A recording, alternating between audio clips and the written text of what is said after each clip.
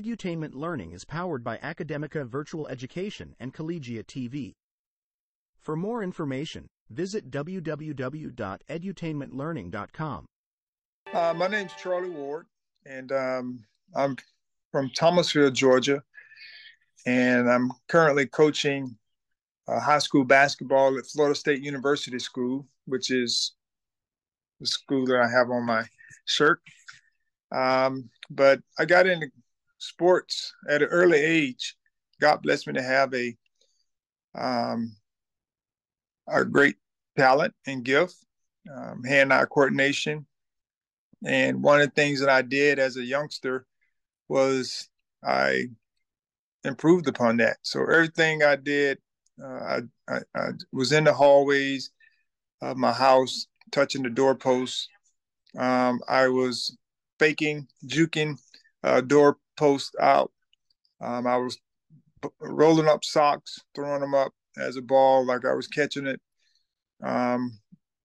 And so for all that I can remember, I just enjoyed sports. And of course, if you don't know, my dad was a coach, a teacher, so I was around it a lot as well, and it fed into what I enjoyed doing. And so now that's how I got into, sports. You mind if we just jump straight into some student questions while we have you? Oh, sure. So one of our kids from France, they wanted to know, can you describe what it's like growing up to be successful as a multi-sport athlete? Oh, it's a very good question.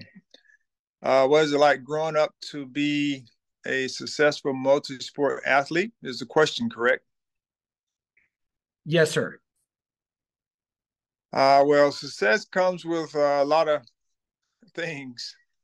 And success to me is, the ups and the downs, because when you learn from every aspect of life or situation that you're in, you're successful because you learn something, and something I did as a student and also as an athlete. When we look at the accolades, a lot of times we forget about the heartbreaks. And so just going through the different heartbreaks that I had with having a knee injury in high school.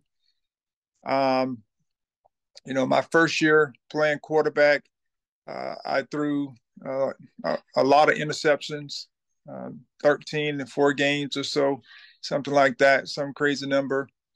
When I was in pros, I had to wait my time to get a chance to play. And, all those times helped build great character, had to understand how to be a great teammate, when I wasn't, being able to do the things that I want to do. But those hard times also were met with, great times, triumphant times, being able to be the quarterback of my high school team, being able to win the Heisman Trophy in college, being drafted in the NBA. But, when it's all said and done, I enjoyed what I did when it came to playing sports. That was essentially the reason why I continued to play multiple sports in high school, college, and then as a profession. I was grateful that I had a job in the NBA. You make sports look so easy, going back and watching those videos. And if I'm not mistaken, didn't you also play baseball? I played 1 year in high school, and most of my baseball years were during my middle school days, playing City League. That's incredible. So we have a question from Santi, and Santi is in Spain. Santi, you had an awesome question. Go ahead and unmute to ask. As a basketball player, who was the best player you played with, and who was the best player you played against? Santi, that's a tough question, because I played 11 years in the NBA. Also played 4 years in college, and I played with multiple first round picks in college: Sam Cassell, Bob Sura, and Doug Edwards. All those guys were first round picks, and I get drafted to the New York Knicks, and I'm there with Patrick Ewing, Derek Harper, John Starks, and those guys, and continue to play with Allen Houston, Mark Jackson, and quite a few others. Then I went on to play with the San Antonio Spurs, play with Tim Duncan, and Manu Ginobili and Tony Parker, for those that are, Spain and France. I got a chance to play with those guys. And then I went to Houston, and while I was in Houston, played with Tracy McGrady and Yao Ming, just to name a couple. And so I got an opportunity to play with quite a few great players, and I also had some great teammates as well that weren't mentioned. But grateful that I had opportunity to rub shoulders with the guys that I mentioned. Now you've seen the game evolve quite a bit in your career. I mean, you played, in my opinion, in the golden age of the NBA with. I mean, I'm biased, but I think that I don't know if the guys in the NBA would do as well if they played back then. But that's just my opinion. So we have a question from one of the kids who wanted to know, because I'm going to bounce around with some of the questions, because you have such an eclectic background, both on the court, on the field, and off of both of those. What advice would you have for young athletes who aspire to one day have a professional career, whether it be on the field or whether it be coaching or in some sort of supportive role for a franchise or organization? Well, one of the things, we all have a dream, which was, my dream was to play in the NBA, the NFL, or play professional sports as a youngster. That was my dream. But we all know when we have dreams when we're sleeping, we wake up. And when we wake up, we're back into reality. And so we just have to make sure that we're doing everything in our power to help prepare us, put things in place that's going to prepare us for us to meet our dreams. The dreams may be 15 years from now, but having a great character, having discipline, treating people with respect, hard work, putting in the time and energy to accomplish your goals. Those are foundational pieces that can help you accomplish your dream. Another thing is, building great relationships. I was afforded to have great relationships that helped me accomplish my dream. And so I think it's important when you're looking at where you are right now, are you the class clown? And if you're the class clown, you can also be the class president, because that means you like attention. But if you take that attention and put it in a different direction, you could be, the top of the class. And so I just think, those are foundational pieces that can help you achieve your goals. And each step of the way, there you may change. There may be some things you may change, because believe it or not, at one point when I was around 9 or 10, my grandmother asked me, what do you want to be when you grow up? And at that time, one of the things that I wanted to be was I wanted to be a bag boy at the grocery store.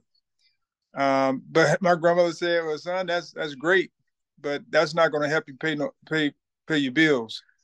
So I had to think about that. But my heart was being able to serve when it was all said and done.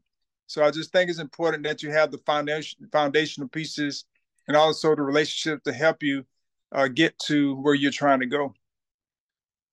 Thank you for answering that. And you could tell that you had some education uh, educators in your background who just said like, hey, if you're allowed, you can pivot that positively and use that. So we have a question from Guillaume. I hope I'm pronouncing that correctly. Guillaume is in Europe. So Guillaume, go ahead and unmute to ask your question. We'll go with a few more student questions and then we'll let you go, Charlie. Coach Ward. How do you get college coaches to notice you in basketball? What was the question? He wanted to know, how do you get college coaches to notice you in basketball when you're younger?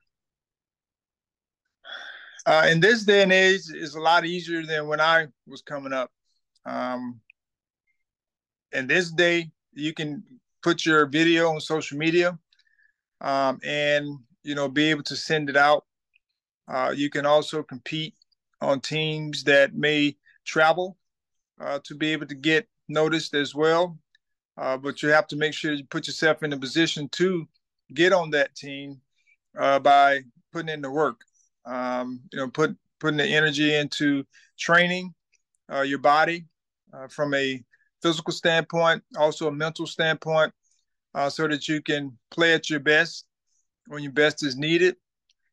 And, also surrounding yourself with the right people to help push you out there. But just like anyone else, there's a school for everyone. Sometimes we get so caught up into the numbers of how many likes we have and how many people are watching us. All we need is, we talk about, going to school, or for me, when I was going through the process of getting drafted, you just need one person to like what you do.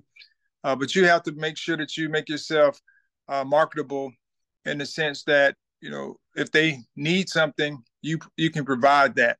And so I just think it's great to be well-rounded. If you're talking about basketball, being able to dribble, shoot, pass, but also being able to defend, being a good team defender. If you're in football, being able to throw, catch, tackle, or block, or whatever the case may be, being able to do that at the best ability, at your best ability, while within the scope of what the team is asking you to do. Sometimes we get so caught up in who gets the glory, whose name is going up on the board, that we forget that we're part of that group. I always talk about, a lot of times I was a quarterback, and the quarterback, point guard, they normally get a lot of the attention, whether it's positive or negative, on the field or the court. But I'm one of. I'm one of 5 in basketball, one of 11 in football, and I have to do my job, play my role. And when I play my role well, the team is successful, and also you get noticed as well. So I just think it's important that we all understand, how to play our roles on a team, and that's a great way to be able to push yourself out there, because if you're doing the right things and your coaches see you doing the right things, then they're going to share that with those that are interested. Poignant advice, especially for these kids nowadays. Real quick, a few kids wanted to know, growing up, who was your favorite team? Well, I had quite a few favorite teams. Mainly the ones that were in the championship games. For basketball, I like the Philadelphia 76ers. They were always in the championship. Of course, the LA Lakers were there as well. And those are some of my favorite teams.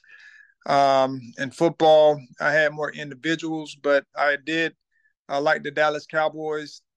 Growing up, my sister was a Pittsburgh Steelers fan, so we used to have great battles in the house. Most times, I was the guy who was always crying when my team lost or got picked at. But I guess that's good, because that meant I cared for it. But I really didn't have, we watched the Atlanta Falcons, the Atlanta Hawks, because we were in Georgia a lot, my dad and the Braves.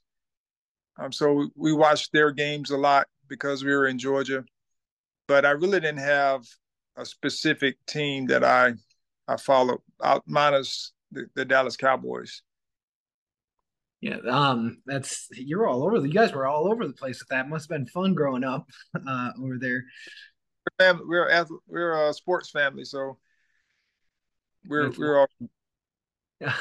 Heinrich is in Portugal, I believe. Heinrich, you had an awesome question. We'll go with a couple more, and then we'll let Coach Ward go. Go ahead, Heinrich. What do you think is the hardest thing to become a pro? Thank you. What do I think? What is the hardest thing about becoming a professional athlete? Well, I mean, it's becoming a professional athlete is just being in the right place at the right time, because everyone's journey is different. You have some that come from high school, they go overseas 1 year to play, like I think it was LaMelo, one of the Ball brothers, and AJ Hampton or RJ Hampton. I think it's RJ Hampton went overseas for a year to play. Some have gone to OTE, which is a new up and coming league that just popped up 3 years ago. And, you have the G League for some that want to forego their college career. And then you have, college. And not everyone that goes to Duke plays in the league or have an opportunity, or some of the top schools that there's only a few that all actually make it from those teams, and then you have some that go to smaller universities that make it as well. So there's no cookie cutter answer to being a professional basketball player. It's just a matter of putting yourself in the right position with your play or your character, giving yourself that opportunity, the opportunity to be chosen by doing all the right things, and that necessarily doesn't mean that you're going to get chosen, but you want to give yourself a chance.